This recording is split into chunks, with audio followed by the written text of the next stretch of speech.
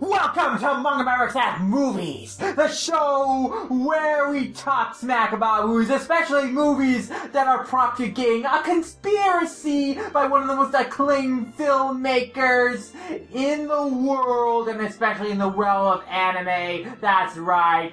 Finally, this is a podcast that has been a year and a half in the making, the conclusion to the Ghibli conspiracy. Or is it just the beginning? Is there more to uncover in these films in the future? That's what we're here to find out. Isn't that right, V-Lord GTZ? That's right. And what film are we talking about? What film are we finally getting around to? The heinous, the treacherous, the scheming Howl's Moving Castle! That's right. Yet another film directed by Hayao Miyazaki, part of the Studio Ghibli canon, and integral to understanding the Ghibli conspiracy. This is the endgame, folks. This is the film where it all comes together, where the master plan of the mastermind madman Hayao Miyazaki is finally revealed. And to think we might have never got the chance to expose the truth to all you fine people. For 15 years, the truth seems to have remained hidden. It seems to have gone unnoticed by the public. But thanks to our journalistic endeavors through this podcast, we are finally going to expose the truth. And we couldn't have done it without the help of the good folks at G-Kids. So at least someone at G-Kids who recognized that there's something beneath the surface of these films and let me win 2 free tickets to see this movie. So we didn't even have to pay for it, folks. Thank you, Mari. Last name withheld. God. It is thanks to their fine, brave efforts that we were able to see this film. But time is running short, folks. They're gonna come after us. They're gonna stop this podcast. We need to record this quickly, so this is gonna be a shorter episode, but we're gonna make it quick and to the point. V-Lord, we've both seen the film now twice in the past 18 months. But I think it was on this second viewing that we really understood this film and what it's trying to say a whole lot better. Wouldn't you agree? I think that we both enjoyed this film a lot better this time around. Yeah, I'd agree. I'd definitely agree with that. Because when you first watched it, what were your feelings about it, V-Lord? I thought it was kind of messy, a bit rushed, not really well focused. All around just kind of like okay. Like it was really well animated, had great music, but the narrative didn't really catch me. Yes, but now how do you feel of it after seeing it again? I feel there's a lot more subtlety to it than I first gave it credit. A lot of the plot lines that I felt were very conveniently written, while still rushed in my opinion, work a lot better than I originally thought. So overall, I'm more positive on it. That's right. And what did you think of our theater experience this time around? What did you think of the crowd that was in our theater? It was pretty normal. I mean, lots of fangirl Ghibli people and a few other people. Mostly, like, I guess, seemed like people who were in their late teens, early 20s. I noticed a lot of families there, as are expected of Ghibli films, but you are right. This is a very beloved movie by women in particular. And for good reason, because Hal is fucking hot. Yeah, he's an attractive Ghibli character. He's really likable. He's like super powerful dude, but he has the heart of a child. He's super endearing. You can trust him, and you are the only one who can heal his heart. Literally. That sounds like a freaking boy band song. Perhaps. I feel that's more an observation of the appeal of boy bands. Or these kind of characters like Hal, who are like these kind of mysterious, roguish tricksters with a heart of gold. Or in Hal's case, he is technically heartless, but he has a lot of fire in his heart, or around his heart, because Calcifer is his heart. Yeah. Yeah. But it's very curious, V-Lord, on the subject of Hal, that he turns into a monster when he's engaged in acts of violence. Why do you think that is, V-Lord? Why do you think Hal becomes a monster only when he is engaging in war or war-related activities. Did you say war-related?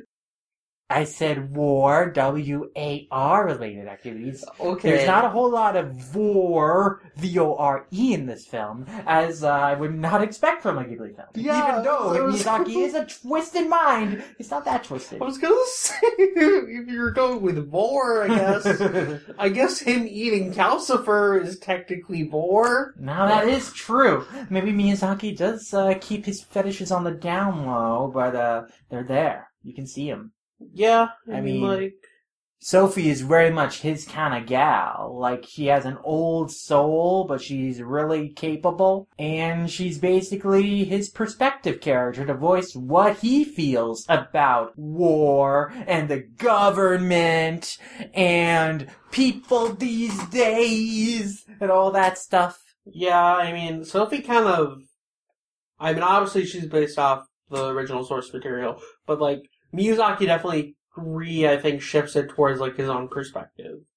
That most certainly is true. This film is based on the book by Deanna Wynne Jones, but Miyazaki truly makes it his own story to the point where it really bears no resemblance to the source material, which is intentional, because Miyazaki's end game, his goal, is to make stories that are only told through the lens of his animated pictures. So like all other great stories out there, he wants to adapt through Studio Ghibli and make them so popular, no one will ever seek out any alternative version ever. And they will only watch Ghibli movies because he has set the standard so high for filmmaking, nothing else will compare. It's so funny though, because like Miyazaki always shits on the idea of adapting things. Yet he adapted Howl's Moving Castle from a book. That is true. And this is not the first adaptation that Ghibli has done. Takahata adapted comics like Only Yesterday and My Neighbor the Yamada, so Ghibli has had a history of doing adaptations. Yeah, I mean, his son adapted Tales of Earthsea, though we don't talk about that. Yes. Obviously, Miyazaki knew that he could not take on the burden by himself. He was growing old. That's why there's so many jokes about old people in this film. Miyazaki was kind of venting his frustrations like, man, I'm getting older. I can't do this all on my own anymore. I need help. I need young people to take on my vision. So I'm going to get my son to do what I did with Howl's Moving Castle with Tales of Earthsea, and that did not work out because Goro just was not into being a filmmaker. But even with this film, he was not supposed to be the director originally. He was supposed to hand off the duties to someone you might have heard of called Mamoru Hosoda, one of the candidates people have been calling the next Miyazaki, which is really dumb because he's just his own person. And we really don't need another Miyazaki. I'm sorry. Especially not another person who is going to spread a particular brand of propaganda to get kids on drugs like Miyazaki. Yeah, but like I guess going seriously, like the concept of Miyazaki just like needing someone like Miyazaki and keeping him in such high regard, I feel just is very bothersome, because for one thing, we're just ignoring all the other great directors that are out there, and it kind of comes down to this concept that, oh, Ghibli and Miyazaki are the only good anime films. Yeah. What are all these other talented directors who've even preceded Miyazaki? They don't matter.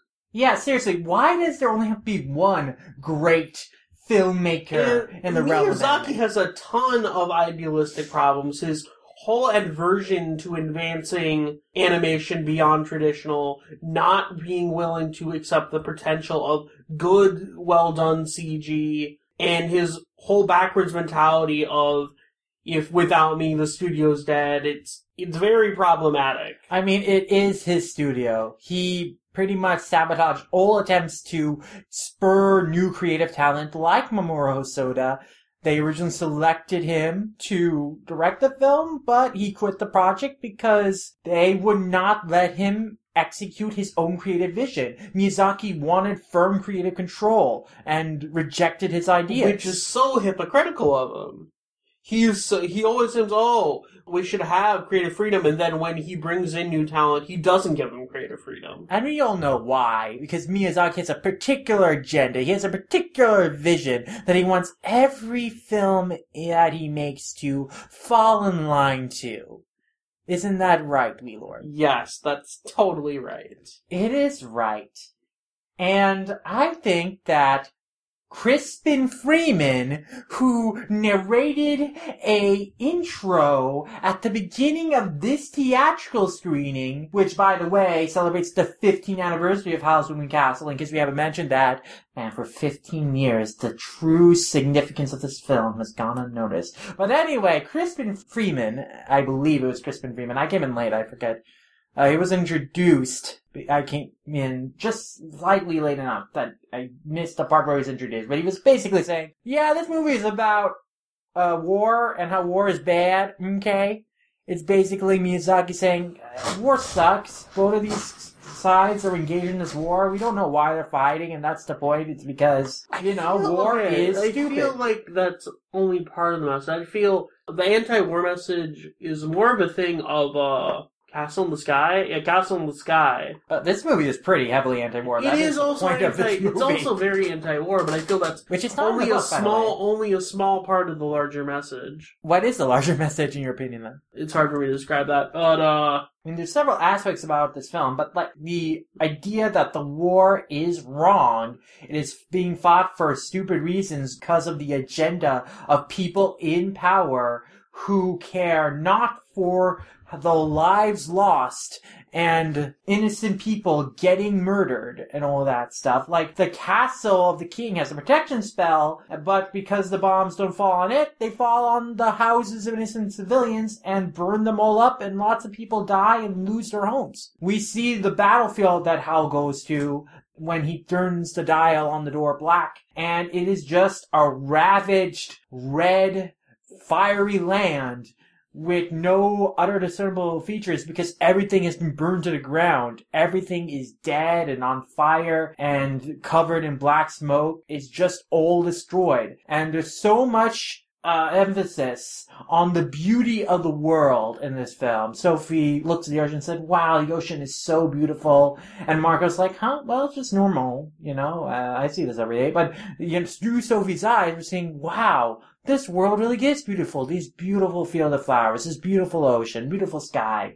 Take some time to slow down, appreciate the world around you and how beautiful it is, and then think about what war is doing to this world of ours, how it's destroying it, setting it aflames, all for petty reasons of greed that is corrupting and destroying us, and doesn't matter in the end when we're old and withered. This is the whole point of the Wicked Witch of the Waste. She is a vain person at the start. She has kept herself artificially young with her magic, but for all her greed, and it's mentioned specifically that she lost her way because she was consumed by a demon of greed, which may be literal, may be a metaphor, I'm leaning on metaphor, but basically, her downfall, like her lack of happiness and what turned her into kind of a slovenly slob who can't even get up a couple of stairs, is greed.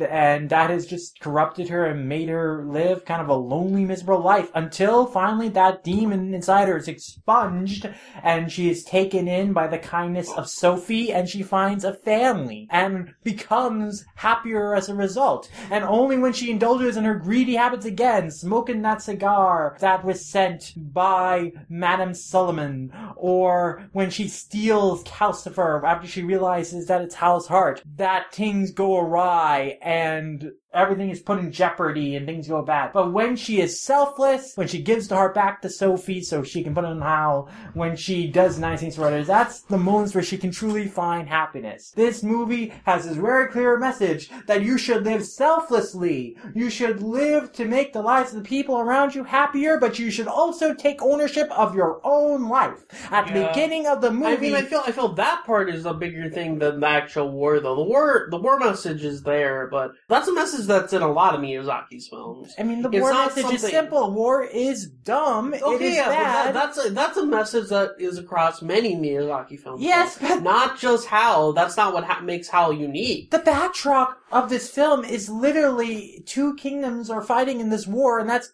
causing the conflict. That's the reason why things are happening. You see from the beginning of the movie that there are military planes flying around the city, and it's just a daily life for these people because they've gotten desensitized to the city's affairs. It is a prophetic vision of the world we're living in now. It definitely where there are is, like but drones flying all over us. Okay, like I'm saying though, like this message is a message that's literally in Miyazaki's film. So I feel like yeah, it's there, but it's not what makes Howl's Moving Castle unique. Then what does make it unique? What makes it unique is the message of greed and self-identity. It's about understanding yourself, learning how to be a good person, learning how to live a good life despite hardships and living in a bad situation like the war. But the war itself is not the core focus. Well, more on the point. Remember at the beginning of the film, Sophie's sister tells her, you don't need to work in Father's hat shop. You don't need to work there if that doesn't make you happy. Think for yourself. You live your own life. You only got one. You should enjoy your life. And that's something that Sophie has to learn, like, what really makes her happy. And, she is selfless and that helps the people around her, but she ultimately comes to realize that she shouldn't follow the script that other people has assigned to her. She doesn't have to fit into a role that is predetermined for her. She can be her own person. She can make her own path in the world and find happiness in doing that. Like, she doesn't have to be pigeonholed by what society or her family dictates of her. And that's true of the other characters in the film, too. We have this preconception that the wicked witch of the waste is this evil witch who is irredeemable. But we learn more about her and we realize, she's just a lonely old woman who has let greed lead her awry in life, but she is capable of redemption. Madame Solomon's dog. He's a spy, presumably, but he makes his own choices. He decides to help Sophie instead of hinder her. He becomes his own person. The prince, who was turned into Turnip Head, he makes his own choices to be selfless and help Sophie, and that ultimately is rewarded by her helping undo his spell. There are so many examples of that in the film, of people who have been constrained to a particular role that is expected of them. I mean, this is the whole conflict Howl has, is that as a mage, a wizard of the kingdom, he's expected to be summoned by the king, heed the summons, and fight for the war cause, like all the other wizards, who, in doing so, basically sell their sense of self-identity, sell their sense of selves, and become monsters to fight the war. And it's mentioned by Calcifer that they'll never become human again after doing that. And that's the conflict. Howl knows that'll happen, so he does not go take the summons, he does not fight in the war. He doesn't want to lose his sense of self. He doesn't want to lose his independence. That is emphasized, the independence, that you are free from the shackles of society's expectations of you and what they're trying to dictate you to do. And this fits in, of course, to Miyazaki's very anti-government control message that we have discussed in previous films as well. Yeah. Which, of course, leads us to how this fits in terms of the conspiracy, in terms of Miyazaki, of course, peddling the drugs to the children to make them high and watch his movies. And here's the end game. Here's the reason why he's doing all this. This movie, Howl's Moving Castle, tells us we learned the process from the other movies, but now we know the reason why. And as I was watching the film, I was blown away. I was surprised because the reason Miyazaki has engineered this conspiracy through his movies, the true secret, the true message of his movies, why he's doing all this, is so that the children who watch his films, they grow up to become people who are good, who are selfless, who choose not to engage in war and acts of wanton greed because they are high. and they just would rather watch his movies and look at the beautiful scenery of the world and, just enjoy that instead of get worked up and angry and fighting stupid wars. They should just peacefully live their lives, helping one each other. Just smoke some weed in the corner. Living in a global community, with their family, who can be anyone. Any person can be your family if you're united by your love of Miyazaki movies. Just like the makeshift family in Howl's Moving Castle is a sort of collection of people. You can make your own makeshift family of fellow Ghibli fanatics who have been indoctrinated by Miyazaki. Oh my god. And, you can just enjoy life by helping other people, being a good person, smoking some weed, watching some movies, and enjoying the beautiful world around you. You don't need to pollute or cause bloodshed or hurt the environment. You can easily jive and live well with nature and your fellow man.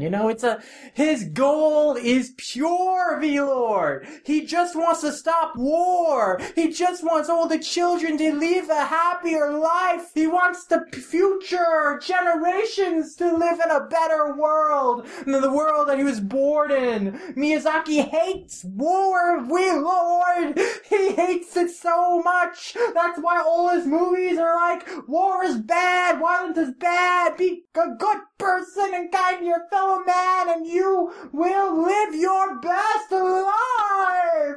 Praise Totoro. And going on with the anti-war message, the more I think about it, when you go to, The Wind Rises and stuff, it feels like he's got way more subtle with being anti-war. Thinking of it from a outside perspective rather than as a victim or a perpetrator of it. While in a lot of his, older films, you definitely see it's a lot more blatant here. It's clear that he thinks war is bad. I think that all of his films that have an anti-war message are from a civilian perspective. They definitely are, and that makes sense, of course, because, if you're a victim of war, you're gonna hate war.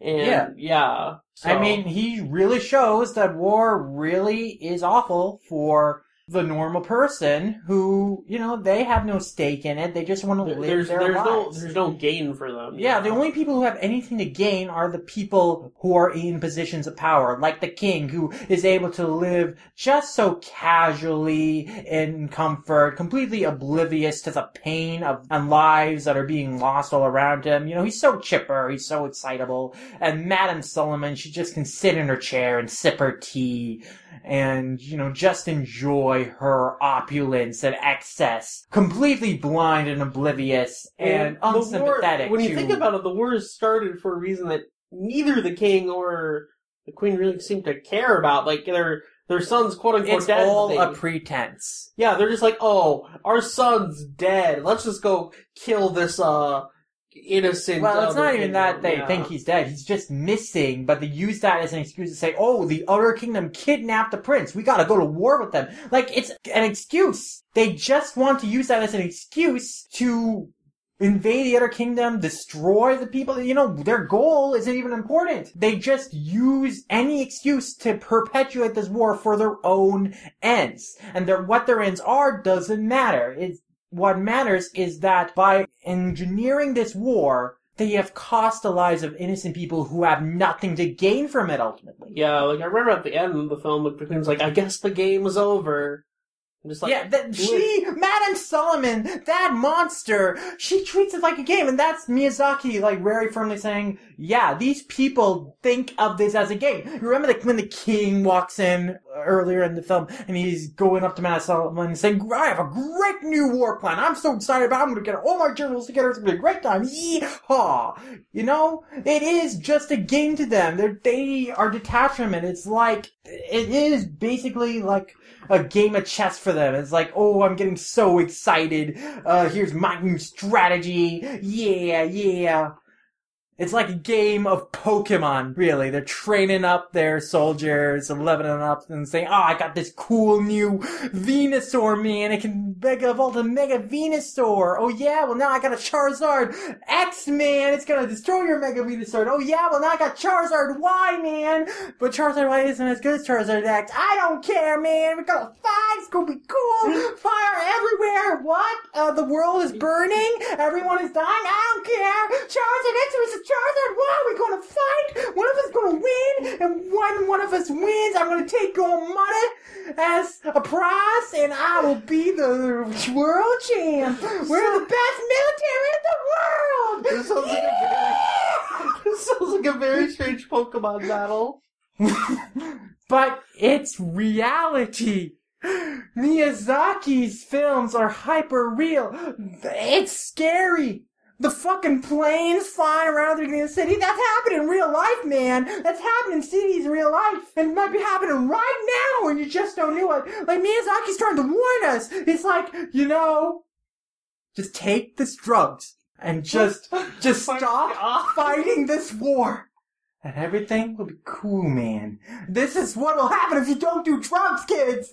There'll be planes flying over you! You're gonna be conscripted in the war! They mentioned in this film that everyone is going to the war, so the town is gonna be empty. You're all gonna die in this war! Just don't go! Don't listen to them! The government is not have your best interests at heart! The military-industrial complex is using and abusing you! F capitalism! F all that, man! Just do drugs!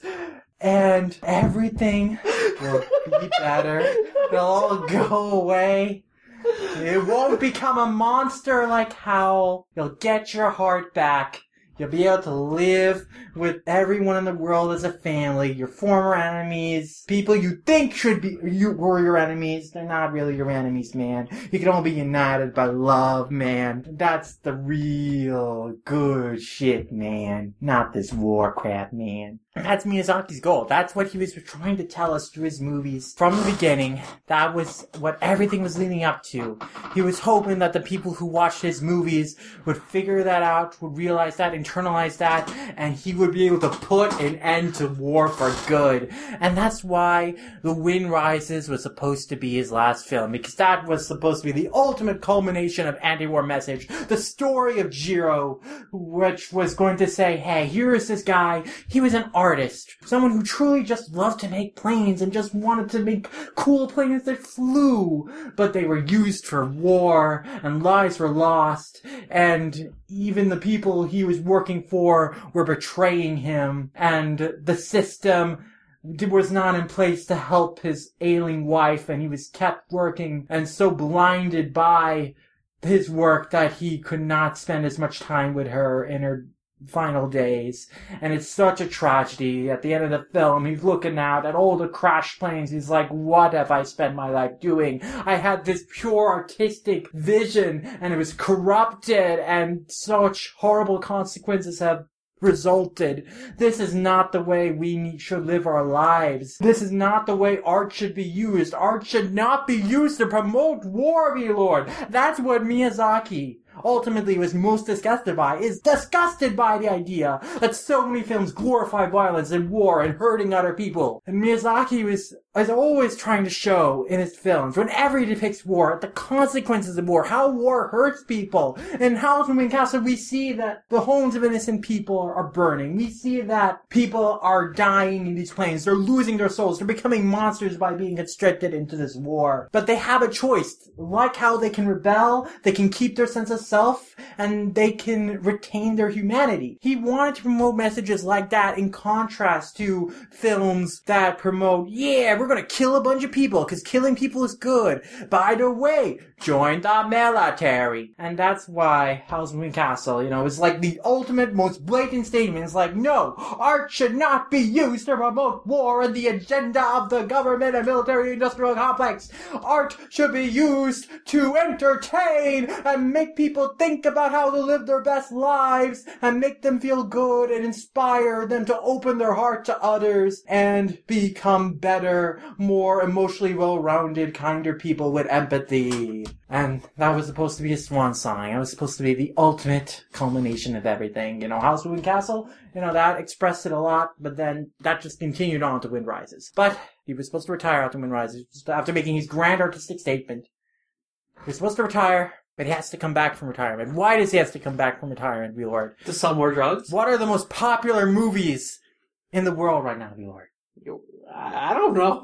The freaking Marvel Cinematic Universe! And who makes the Marvel Cinematic Universe, V-Lord? Disney? Yes, and who is Disney partner with to make these films, V-Lord? How are they able to depict, so many military scenes? Militia groups. Yeah, the frickin' U.S. military. Captain Marvel? Pretty much an advertisement for the Air Force. There are literally Air Force commercials that make very thinly veiled references to Captain Marvel. They don't outright explicit that it's a tie-in, but it's so obvious. It's so obvious that Disney is in cahoots with the U.S. military and is a part of this military-industrial complex to promote and glorify war and the U.S. military and joining it as an honorable thing. And not just restricted to that, these films, by being spread worldwide, are promoting this idea that, yeah, fighting is cool. War, violence is good. Avengers? What does the Avengers remind you of? Set in New York City with buildings collapsing all over. 9/11. What is that? Yes. What is that supposed to inspire people? It's supposed to inspire feelings of patriotism.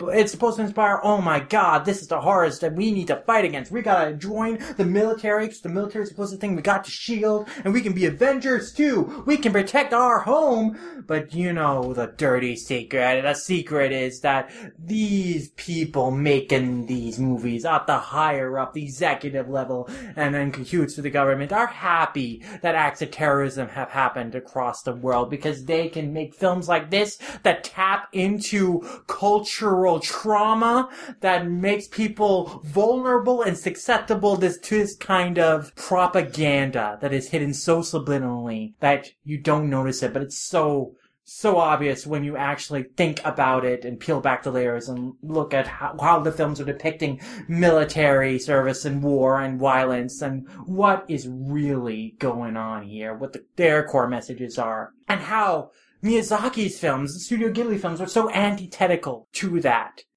Yeah. You kind of just summed it all up. Basically, look, we know that Disney partnered with Northrop Grumman, shortly before the release of Thor Ragnarok, and we have this whole Thor Ragnarok podcast where we went and it's kinda skeevy how this guy is supposed to be depicted as a hero and he has these machine guns and stuff. That seems a little off for a kid's film, especially coming only a month after they were supposed to debut a comic in partnership with Northrop Grumman that was gonna promote their weapons and be like the Northrop Grumman team or something like that. Some comic tie-in for kids to promote manufacture of military-grade weapons. That sounds a little suspicious on Disney's part, And Miyazaki clearly realized, oh my god, these Marvel Cinematic Universe films, they're just going to perpetuate war. The kids who are watching this are going to grow up as lovers of violence, as perpetuators of violence. I need to come back and make films to calm their hearts, prevent them from turning into the monsters that can be manipulated by the people in power who are just using and abusing them. That Miyazaki pisses him off. Yeah. Miyazaki's come back to protect the children, and that's why... And to fight off the CG. Yes, and that is the heart of the Ghibli conspiracy. Miyazaki has been peddling these drugs to children for 30 years, to save them.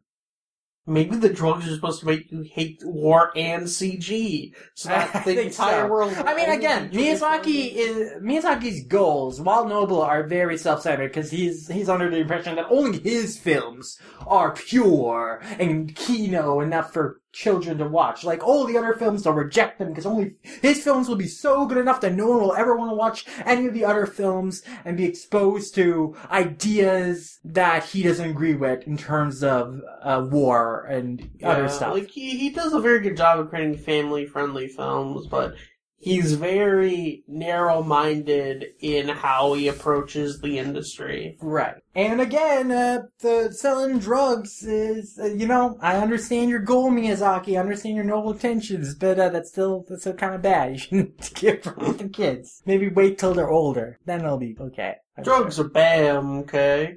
Maybe they're good in moderation, but for kids, no. Which is a shame, because more kids should watch Miyazaki movies, honestly. After I realized his message and what he's trying to do, I think it's a necessary sacrifice to prevent war. I am more on Miyazaki's side than I am on the side of anyone else who glorifies Miyazaki's not going to kill us now? I thought we were being tracked down by Miyazaki, but actually, it's Disney's goons. They're like these blobby, amorphous, oily creatures like the Wicked Waste minions. They're after us. Actually, it's, they're very, like Madame Sullivan's minions in that they have sold their souls to a corporate power, and now they are mindless slaves of them that have no individual identity. It's very sad.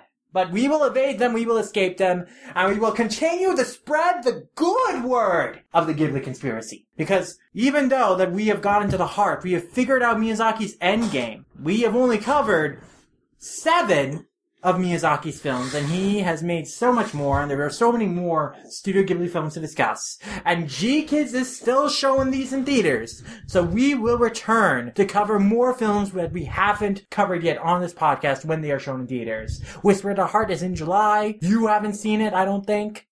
I mean, I'm not gonna be here in July. But we'll meet up, like, in that same week, and then we'll podcast about it. I guess. Yeah. But we will continue to spread the good world while still critiquing Miyazaki for some of the ideas he has that are maybe a little misguided. But, we know your heart's in the right place, old man. Just like how he's trying to say by having Sophie grow old and get a new perspective on life. When you get older, you get a new perspective and you realize, hey, a lot of this shit is bullshit. Yup. We need the good shit, not the bullshit. And the good shit's drugs? Damn straight, bro. What do you think we've been talking about these last couple of years?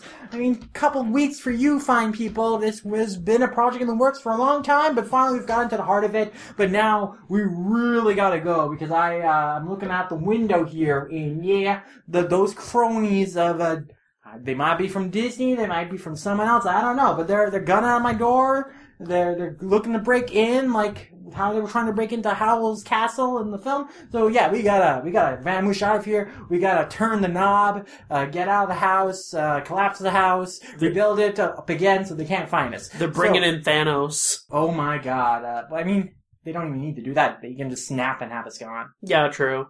Yeah.